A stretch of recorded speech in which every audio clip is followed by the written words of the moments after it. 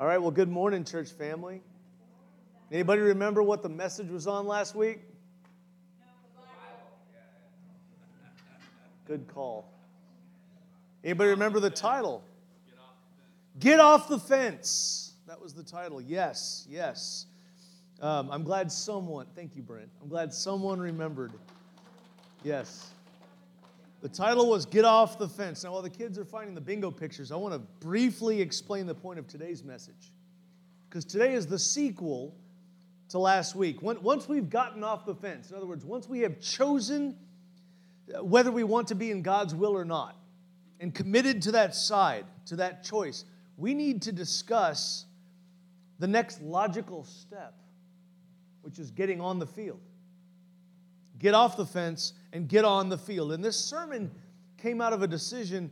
I made this decision whether to start another book of the Bible for exposition, because that's what I typically like to do, is preach through a book, or to continue just a little bit longer on this like textual / topical thing that I've been doing. And it seemed the Lord was leading me to pursue this particular lead by just making things fall into place. And I'm going to try to explain that kind of as we go, but I want to start by saying I told Shannon about a week and a half ago that the next sermon after Get Off the Fence would be Get on the Field, but I did not even have a clue as to what text was going to be the basis for that sermon yet. And after I settled on this one, I had a really cool surprise. I think it was from the Lord.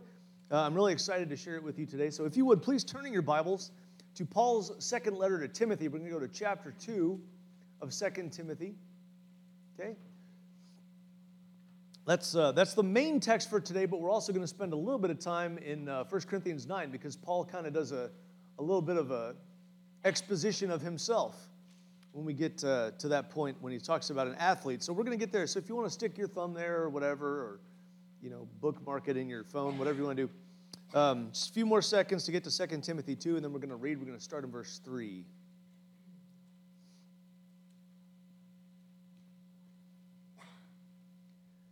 Share in suffering as a good soldier of Christ Jesus. No soldier gets entangled in civilian pursuits, since his aim is to please the one who enlisted him. An athlete is not crowned unless he competes according to the rules. It is the hard-working farmer who ought to have the first share of the crops. Think over what I say, for the Lord will give you understanding in everything. Father God, I ask in Jesus' name this morning that for each of us, we will be open to your word. I pray, Father, that we'll be good soil. As always, Lord, we want your word to take root and bear fruit, and I pray, God, that the fruit that it bears will be good.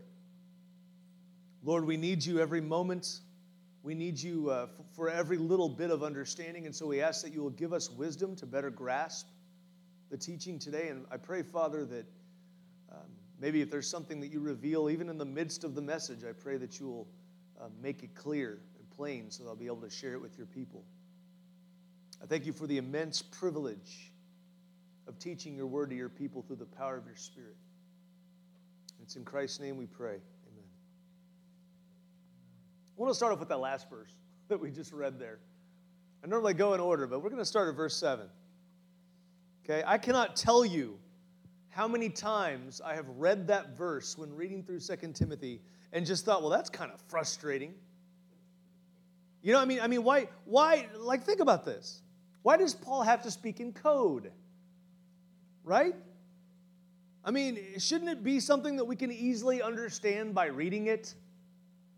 And plus, on the surface, it seems pretty clear. So what does he mean?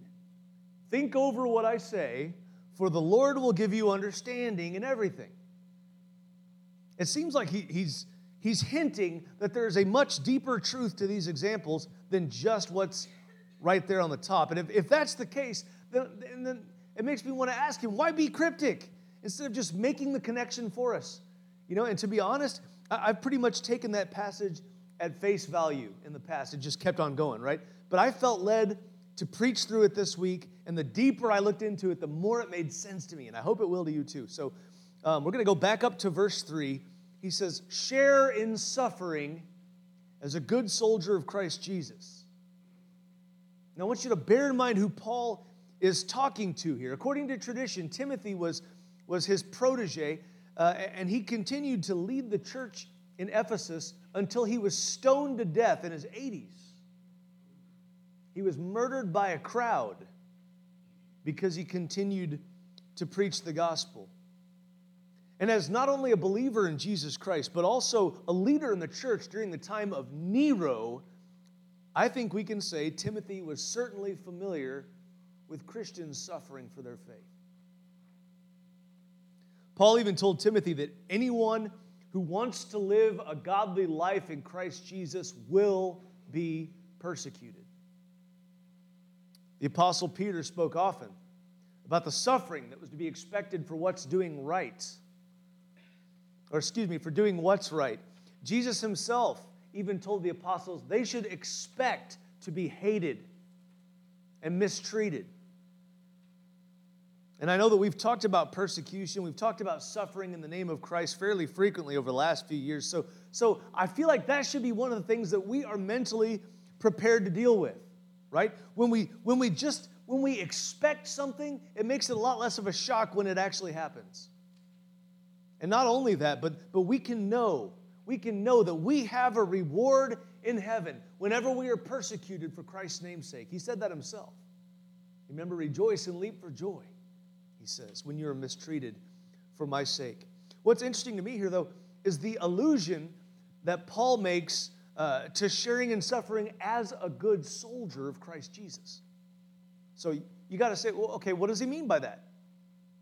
I mean, how can we elaborate on that? Well, that is exactly what Paul does in the following sentence. And then he seems to take his thoughts even further with two more allegories. And they're brief. But this is what we're going to spend most of our time on this morning. I want to pick up in verse 4. He says, no soldier gets entangled in civilian pursuits, since his aim is to please the one who enlisted him. Now, Paul's first of three illustrations is a soldier.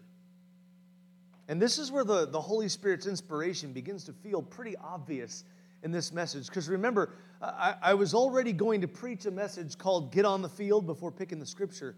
All three of these illustrations involve a different kind of field. I didn't realize that until after settling on the title and then later settling on the scripture. Soldiers wage war on the battlefield.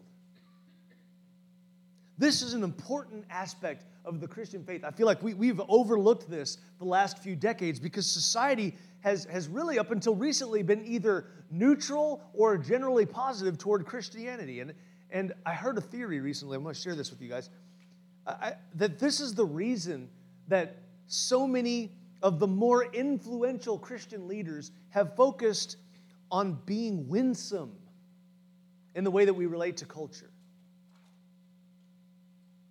There was a time when this seemed like an appropriate approach. You can remember this if you paid attention, if you read anything by some of the more famous, influential pastors, Bill Hybels and Rick Warren and those guys from the 90s, then they really want to reach out and felt needs and being winsome. And there's still a lot of that mentality around, but I think there was a time when this seemed right, and now as we further get into this downward spiral of depravity in the society that we're experiencing today, we're starting to see, you know what? Maybe we need to be a little more aggressive, or at least assertive. Part of the problem is that the church has been silent on important issues in order to have a go along to get along attitude with the culture.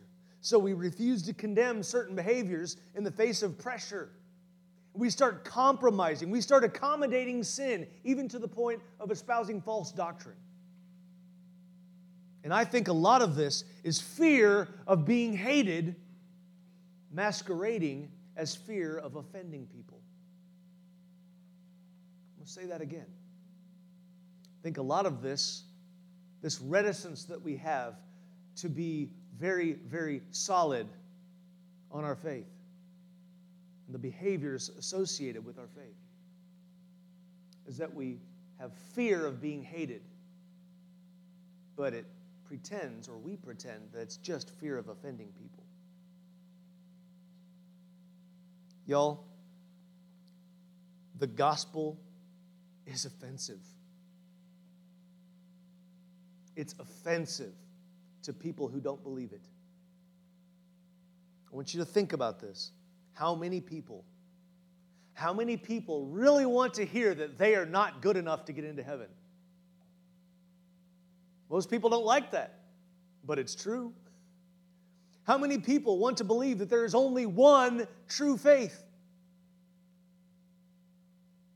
How many people want to believe the fact that God sent His Son Jesus to come to be our Savior by dying on the cross for our sins? You know, that's been deemed cosmic child abuse by the neo-atheists. They're not that neo anymore. Most of them are getting pretty up there. But guys, this is, they want to discredit God's goodness. The historical fact that Jesus rose from the dead after 3 days has been the subject of multiple attempts to mythologize the resurrection. People don't want to believe it. We cannot pretend that that's okay. We can't pretend that it's all right if people don't believe the gospel and still claim to be Christian.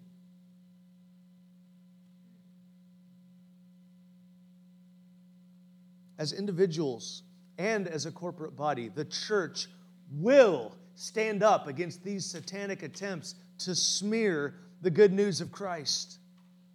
You know, when Simon Peter made the great confession of faith, Jesus said, upon this rock, and he uses the word Petra. I believe he's referring to the confession. Upon this rock I will build my church, and the gates of hell will not prevail against it. What does that say?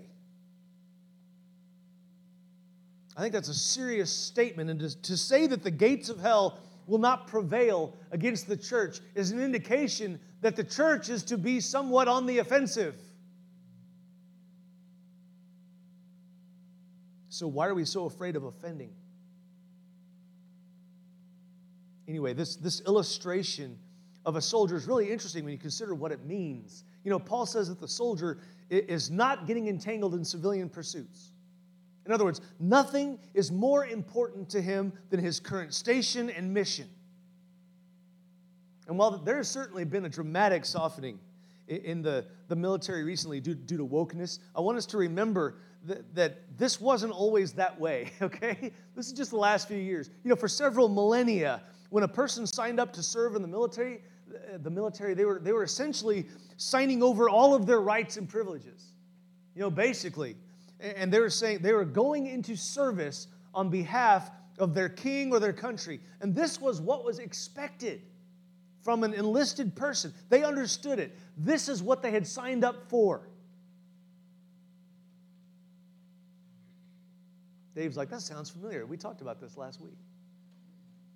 It's been pointed out by Dave that when a person is I'm having trouble speaking, conscripted, that's the word, conscripted or drafted into the military rather than volunteering, they may not have total or even partial buy-in, right, to the purpose behind it. They may not even see the need for war. Those of you that were around in the 60s and 70s and you know, sentient, you knew that. You saw this. There were people that did not want to be involved in the war. Some of them burned draft cards. Some of them went to war anyway and came back with dishonorable discharges and with PTSD. Oddly enough, there was a time when Christianity tried to convert people at the point of a sword. Obviously, that doesn't work. I mean, it might produce people who conform out of fear, but their heart's not in it. Islam does the same thing today. Not here yet, but it does it in other countries. They tell people essentially, believe this or die. A person who has chosen to be enlisted has buy-in. They usually understand why they're there. They grasp that there is a service to be done and often a substantial risk involved. And they also know the military is bigger than the individual. One of the worst advertising campaigns our military has ever tried, I think we talked about this too, is the one for the U.S. Army to tell people they are an army of one. That does not make sense. When that first came out, I think a lot of us went, huh? I mean, that's the opposite of the truth, and it's detrimental to the spirit of the army. No man is an army of one. Each soldier they must work alongside other soldiers for the betterment of all. And a person who signs up to fight for their country, they're not fighting for some abstract notion. I mean, they're fighting for their father and mother, their brother, their sister, their friends and neighbors. You know, a good soldier of Jesus Christ will serve and even suffer because they know it's going to bless other believers. It's going to give them courage. But more importantly, a soldier of Jesus Christ ought to be seeking to please their commander. Here's a poignant question. How many of us live to please ourselves?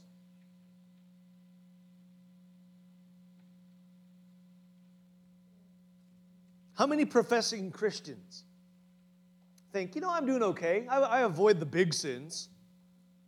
But they might be addicted to food, eating to live instead of living to eat. Did I say that backwards? Yes, they're living to eat instead of eating to live.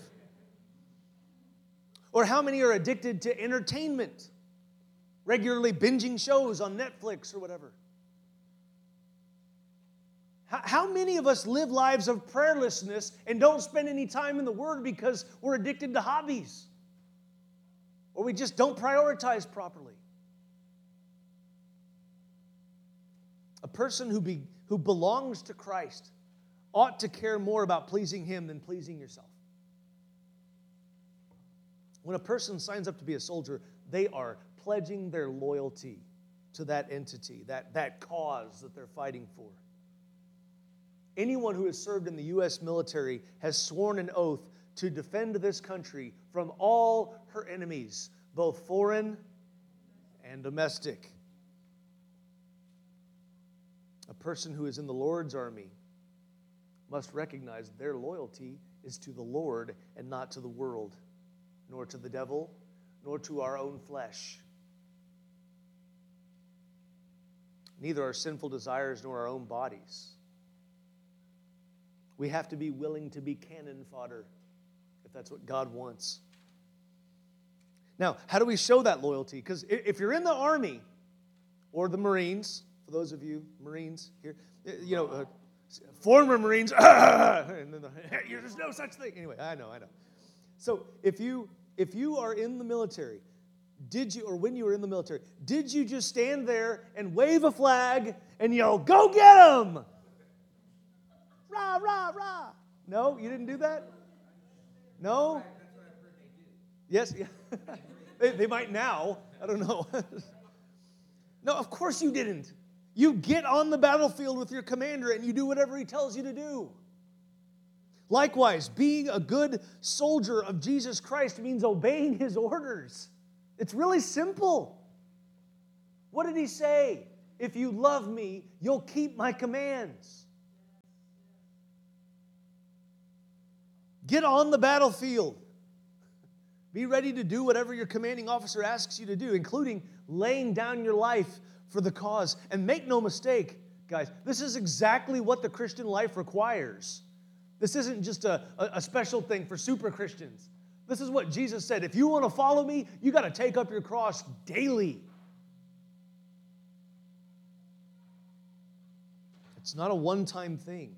It is a daily thing. We're to die to ourselves, take up our cross, and follow our commander. Get on the battlefield. All right, let's keep going. Verse 5. Paul changes illustrations. Now he moves from a soldier to an athlete. He says an athlete is not crowned unless he competes according to the rules. Now, I want to ask you, when you think of an athlete, I'm really having trouble this morning. Lord, help me to get untongue-tied. Oh, yeah. When you think of an athlete, what's the first picture in your head? Usain Bolt? Can I share your idea of Usain Bolt? Judah was trying to tell us that Usain Bolt was the guy that won the 36 Olympics and beat Germany. And he said, and I'm like, bro, I'm pretty sure that was somebody else, like Jesse Owens, yeah. And he was like, no, I thought it was Usain Bolt. I'm like, he's still alive. Like, he's still running in the Olympic. Anyway, it was, yeah, it was pretty funny. But,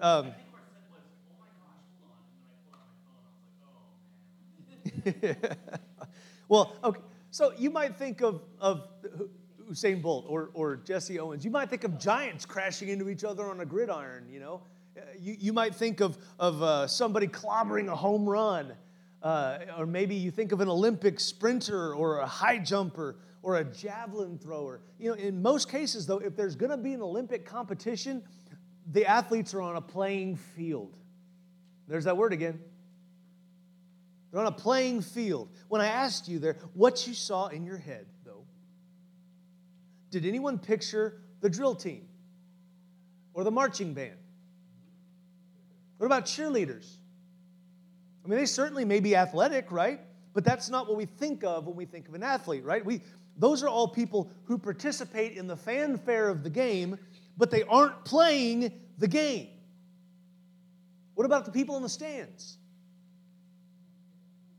Are they athletes? Maybe some of them are, but they're not in the game. They may have a lot of emotional investment in the game, but they aren't playing. No matter how often they might say, hey, we did this or that, you know? Don't you get a kick out of that? Somebody would say, oh, we beat you. Really? You play on the team? Congratulations. You know, it's the people on the field who are exerting themselves, who are risking injury, who are using their gifts and talents on behalf of the team. They're the ones with skin in the game. Now, a fan may be emotionally invested. They may even be financially invested if they have a bookie, but they don't have skin in the game. They're spectators, not participants. There's a guy, author and pastor Kyle Edelman. I actually ordered a bunch of copies of this. I want to look at this with youth probably next year, and some of you adults may want a copy. But he wrote this great book a while back called Not a Fan. And he discusses the differences between being merely a fan of Jesus and a follower of Jesus. And I highly recommend this book. We're going to have some in our library in about a week. Anyway, I want to talk for a moment about athletes using Paul's analogy. They compete, he says, for a crown. For a crown. Not crayon for you little kids. A crown, okay? That's the prize. Let's take a moment. I want you to just mark that spot. But turn, please, to 1 Corinthians 9. Just for a moment. This is where the apostle really fleshes out this illustration. If you look at verse 25, he says, every athlete exercises self-control in all things. I'm sure this is a generalization. He's speaking in an ideal sense. But what he means is they have to train, they have to exercise, they have to watch their intake, etc. He says they do it to receive a perishable wreath, but we an imperishable. See, the wreath is the crown that he referred to back in 2 Timothy. Traditionally, it was a simple laurel wreath. It was made of leaves. And so the winner of a physical contest would wear this little crown of leaves on their head to show victory. And it's kind of funny, when you think about the fact that the moment that they cut that off the tree, it began to die. It's already perishing, even before they win it. Think about that. Seen that passage where in Proverbs it talks about money and it says it just sprouts wings and flies away? Things of this world don't last. The wreath is perishing before they even win it. But the crown that we receive is very different. The imperishable crown is more valuable than gold, and it's the one that Paul refers to in this letter. Later in the same letter, he says that there is a crown of righteousness that is stored up for him. And not only for him, but everyone who loves the appearing of Christ. So, even for that crown which perishes, an athlete desires it because it is a culmination of everything he's worked toward. A good athlete is always striving to be the best he can be. And honestly, maybe even the best that anyone can be. You know, Paul alluded to this in the previous verse because he said, I want to say it's verse 24, he said, do you not know that in a race all the runners run, but only one receives the prize? Is that 24, if you're looking at it? Okay. So run that you may obtain it. Run that you may obtain the prize. This is a sobering reminder, guys, girls, folks, that we need to be trying harder than we are. We need to be trying harder than we are. We human beings are especially quick, I think, to comment that we are doing our best, even if we really aren't making that much of an effort.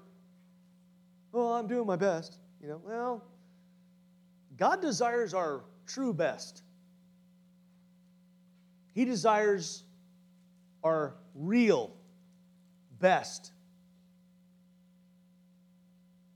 In the book of Philippians, Paul uses the illustration of a runner when he says that he is straining forward toward what lies ahead. And I love this picture.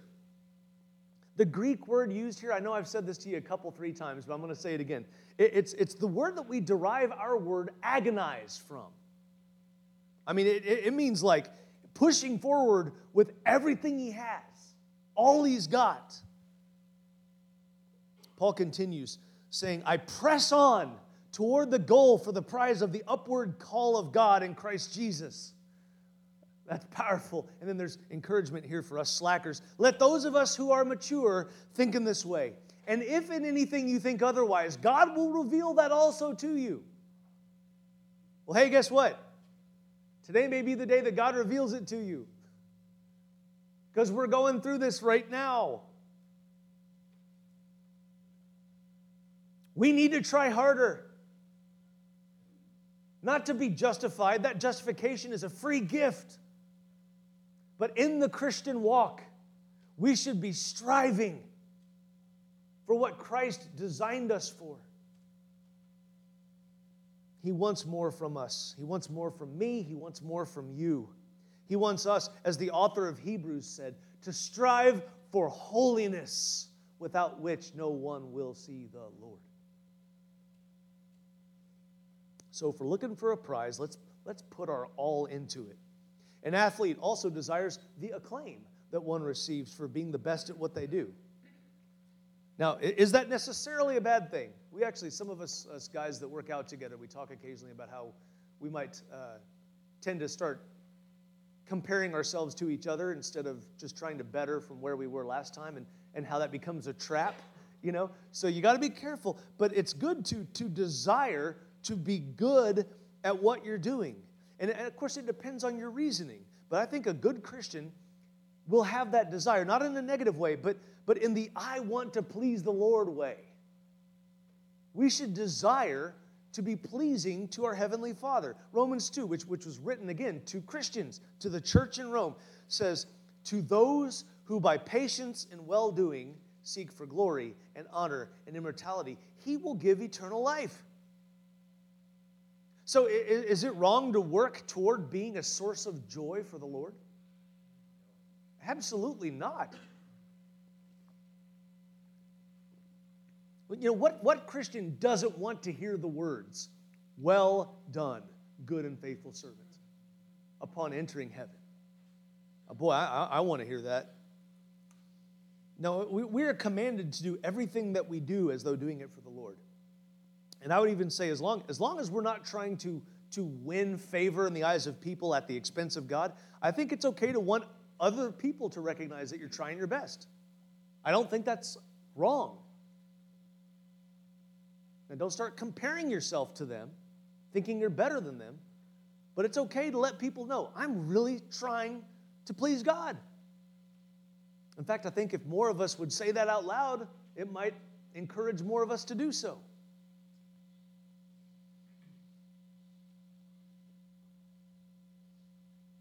If you're going to do that, you got to commit to competing by the rules.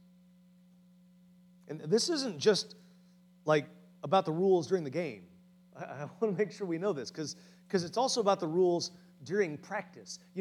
Why do athletes practice according to the rules? Why should we maintain the discipline to practice according to the rules, even if it doesn't seem like everything's on the line? Because, hey, it's just practice, right?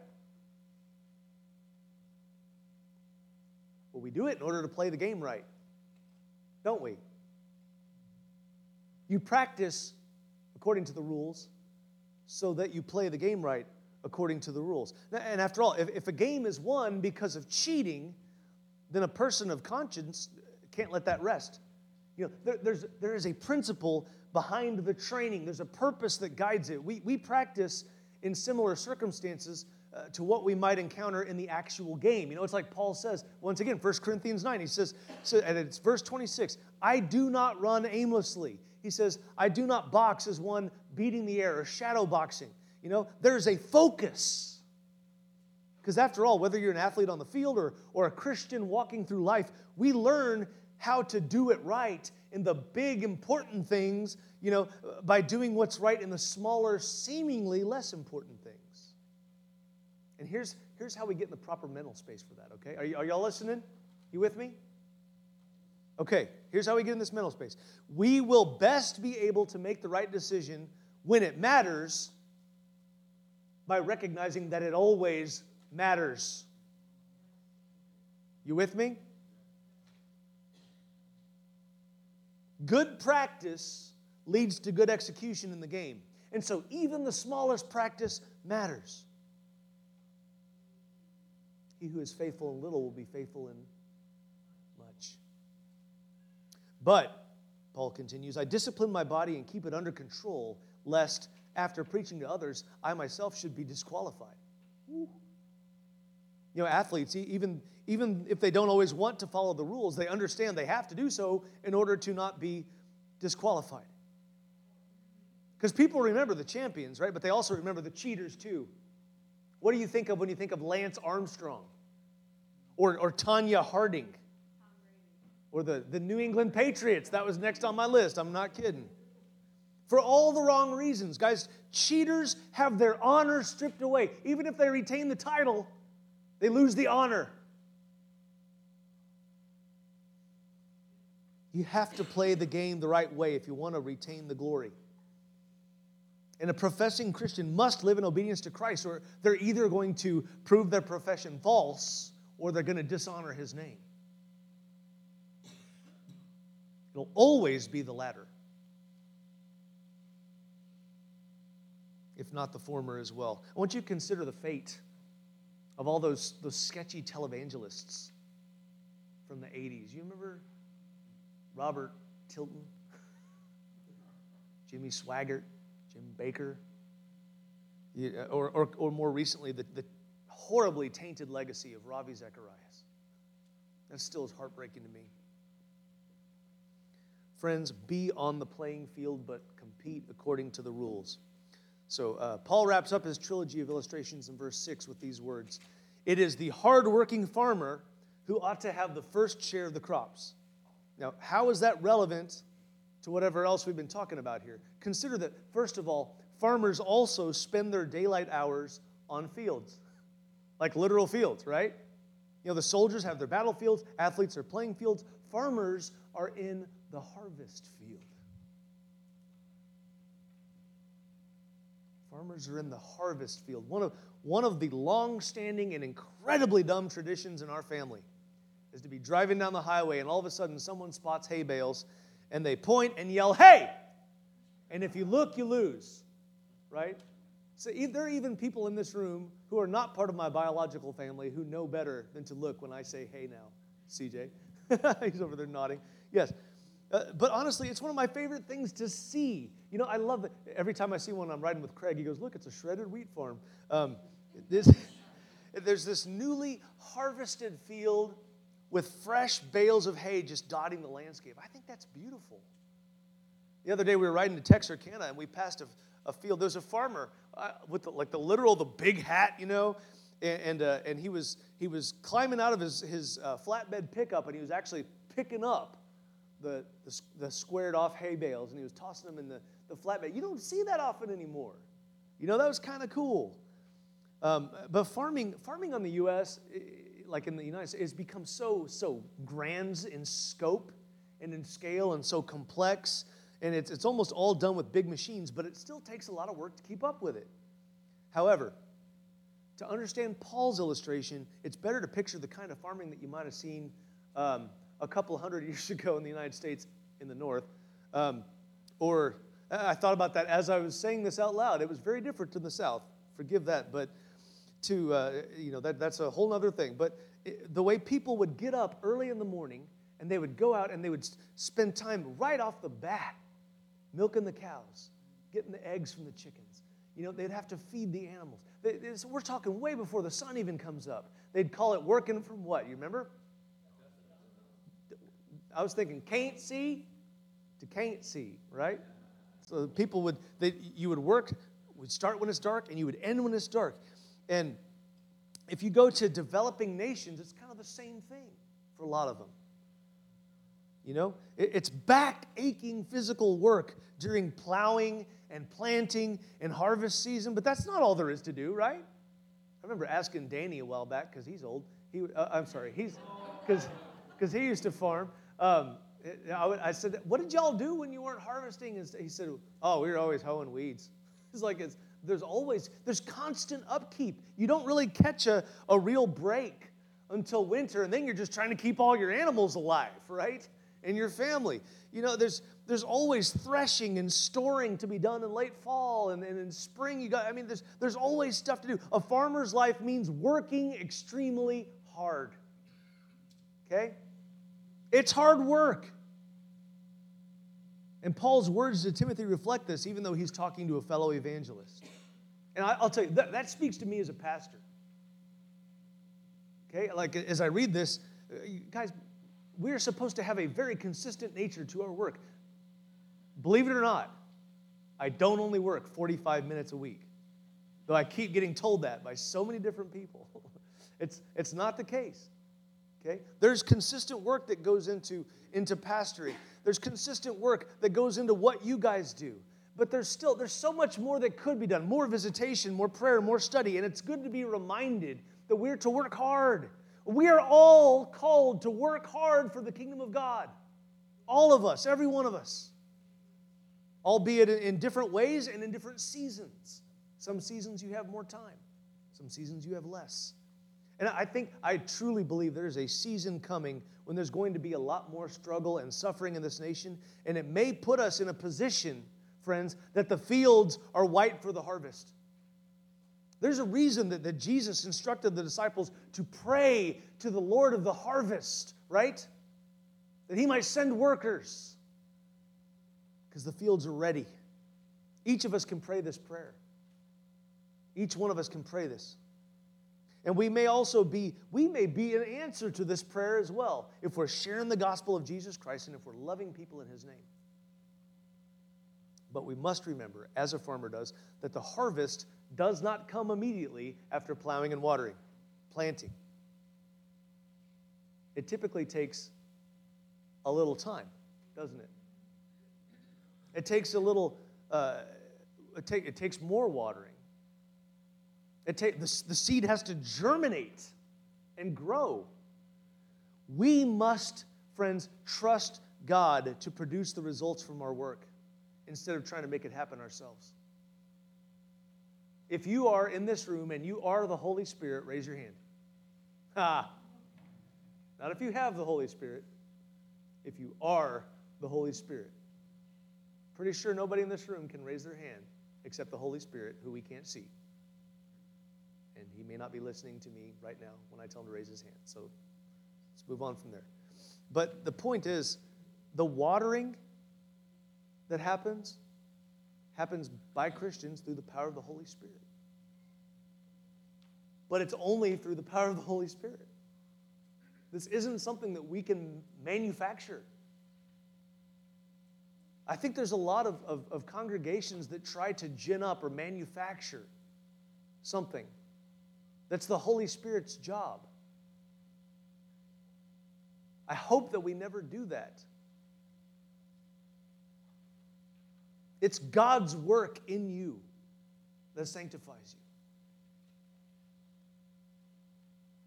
It's not something that your pastor can create. It's not something that you can create for yourself. That's why we need to be in prayer. We need to be asking the Holy Spirit to go to work within us. We should not attempt to take upon ourselves a responsibility for another person's growth, or even our own growth necessarily, other than to faithfully, set an example, to continue to do what we know the Word tells us to do. And God grows us as we go. We talked about this a while back. It's interesting and amazing and wonderful how all it takes is for the proper environment, and growth just happens.